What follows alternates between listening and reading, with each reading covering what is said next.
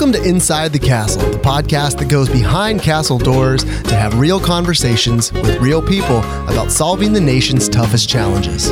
I'm your host today, Aaron Schlein from the U.S. Army Corps of Engineers, Sacramento District. Today's episode of Inside the Castle is part of a series focused on career development within the Army Corps of Engineers. The goal for this series is simple: to share proven skills and strategies to help our USACE teammates move their careers and the nation forward.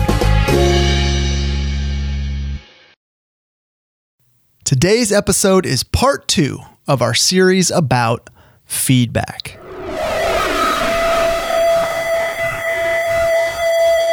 Nope, still not that kind of feedback. In case you missed our last career development episode, I'm talking about the feedback that lets us know what our strengths are and where our weaknesses lie.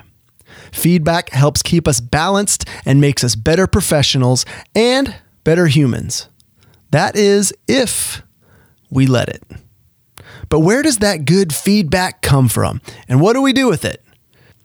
In the last episode, we talked about ways to solicit feedback, and today we're going to talk about what to do with that feedback after we get it. To be clear, today's discussion centers more around interpersonal feedback, as opposed to the type of feedback and criticism we endure through the process of having our work products reviewed. Although I do have some advice about that too. Actually, I'm going to replay a clip from a previous episode of Inside the Castle that I think pretty much says it all. This is Jesse Morrow-Winter from the Flood Risk Management Planning Center of Expertise talking about review comments and best practices for not taking them too personally. Don't be personally tied to your work. If someone's giving you review comments or feedback, we don't always deliver those in a way that lands nicely, right? We have various levels of how connected we are to our work at a personal level.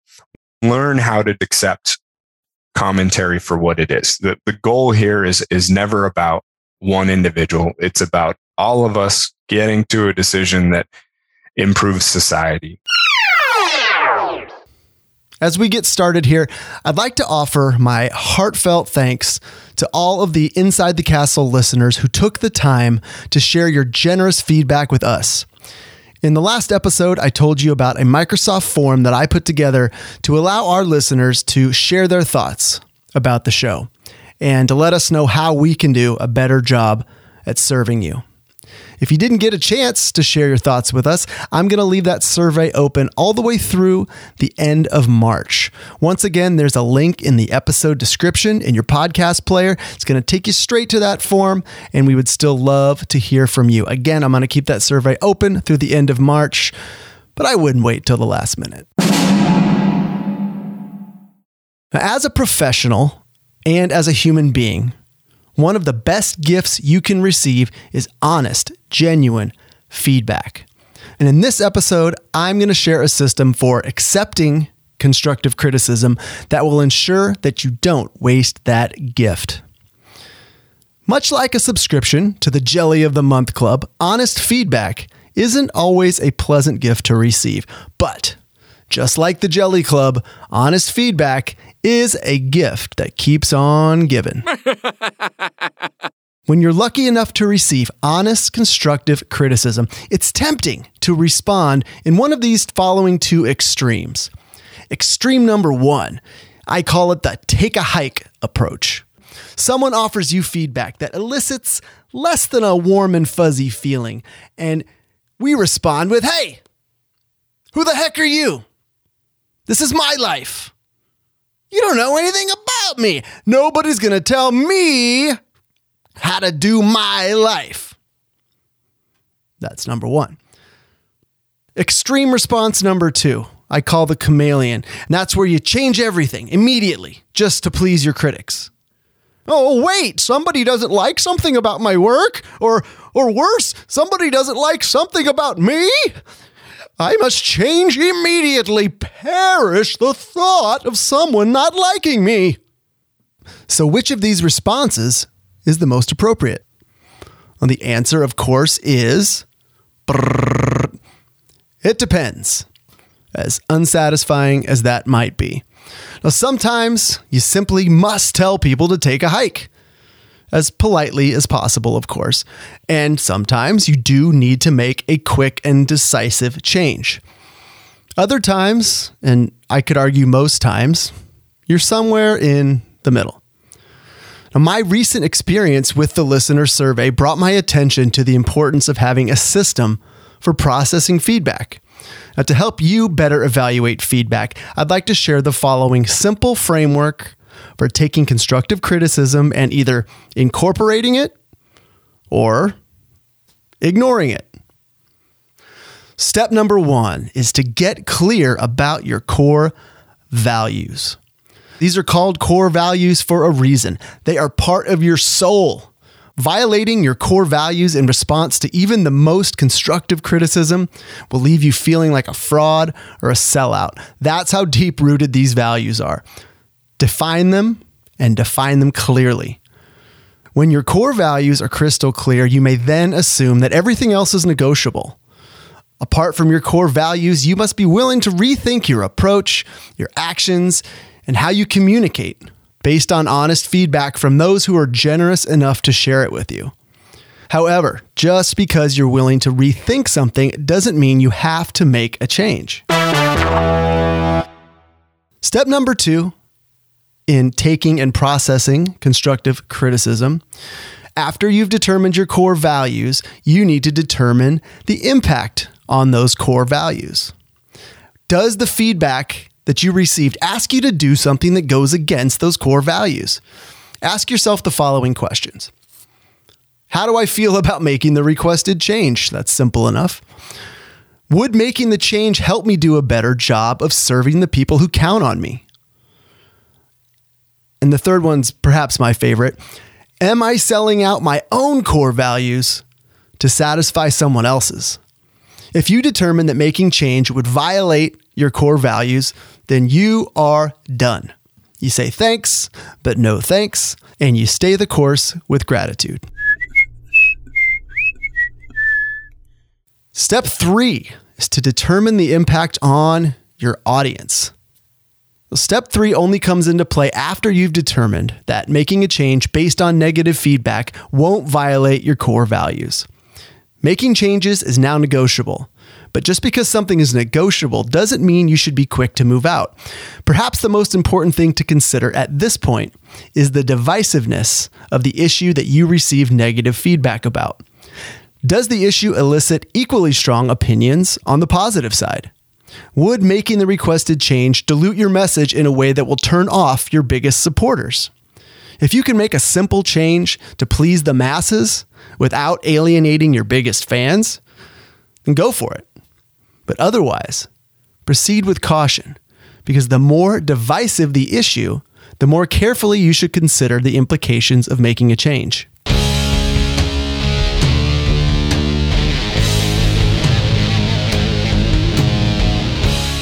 Imagine a frighteningly loud, chest-pounding, ear-splitting heavy metal band. Such a band is likely to repel most people. However, the people who love that band, they love that band. And they love them for all the reasons that most people hate them. If this band were to tone down its sound just to please the masses, what impact do you think that would have on its most loyal fans?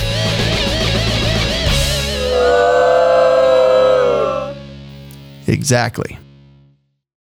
All right, now on to our real-world example. The rest of this episode is a walkthrough of our 3-step process for taking constructive criticism, and we're going to put that into action.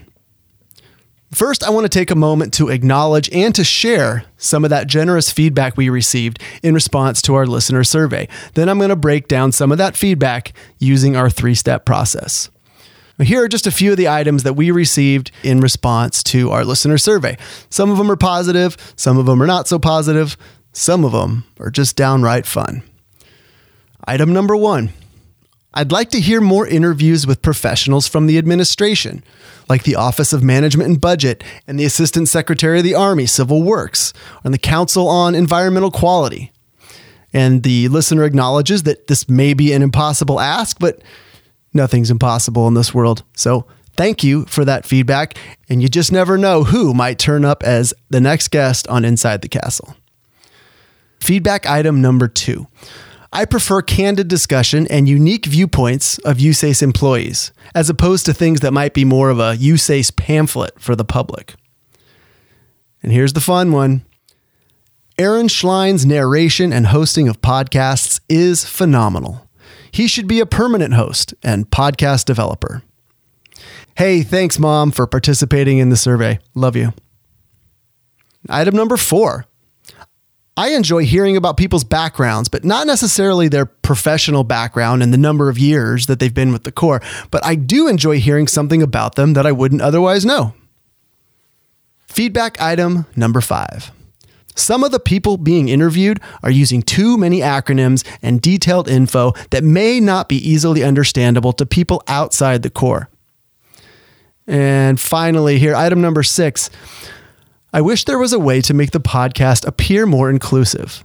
The title alone can seem like there's an intentional great divide between those who work for the Corps and those who don't. All right. For the remainder of this discussion, let's take a closer look at those final 2 pieces of feedback, which both focus on elements of inclusivity or a perceived lack of it. Using our process for taking constructive feedback, let's look at the impact on our core values.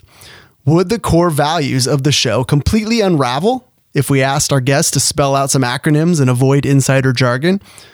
In my view, the answer is maybe. And the reason it's a maybe goes back to that heavy metal band analogy, because we have to ask ourselves, who is our target audience? And how does a potential change affect them?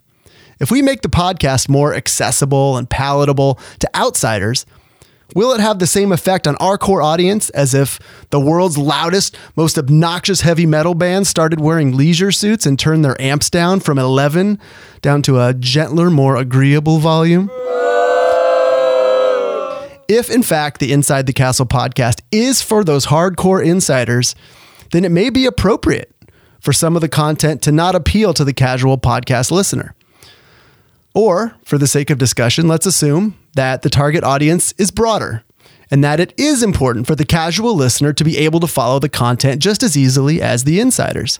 In that case, not only does working actively to make the show more inclusive not violate our core values, it actually gets us closer to those core values.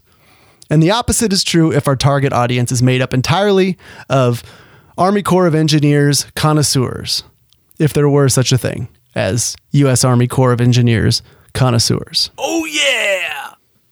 If the Inside the Castle mission was to provide straightforward content for an audience that was intimately familiar with the Corps of Engineers and its lavish alphabet soup of acronyms, then we could be violating our core values if we went out of our way to make sure everyone on the planet knows what the heck we're talking about at all times.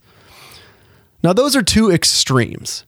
In my view, the target audience for Inside the Castle isn't Corps of Engineers insiders, nor is it all 8 billion people on planet Earth. According to podcastinsights.com, there are over 2 million podcasts out there in the world. So getting any one person to tune into your podcast is a feat in and of itself. Now, getting someone to tune in and offer genuine feedback about your podcast, that, my friend, is a rare and beautiful gift. So in our case, with our survey, we had multiple people who both listen to the show and take time out of their lives to respond to a listener survey. And they say that the show needs to do a better job at delivering more inclusive content. In my view, that speaks volumes. And it's also worth mentioning that all the people who commented on the show's inclusivity were, in fact, Corps of Engineers employees.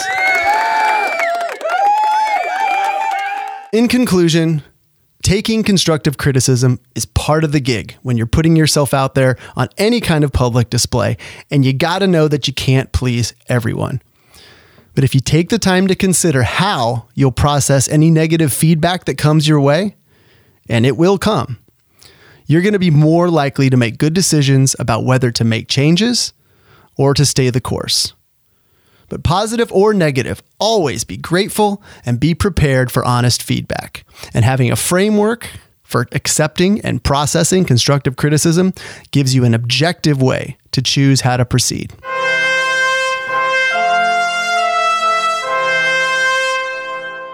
One final plug for the Inside the Castle listener survey.